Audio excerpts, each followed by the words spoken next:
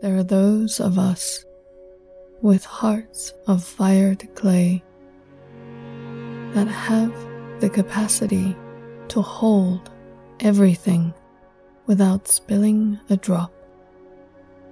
And there are those of us with cracked hearts, chipped hearts, hearts that have been used so often they leak out love upon the earth and water the ground wherever we walk. We need both containers right now.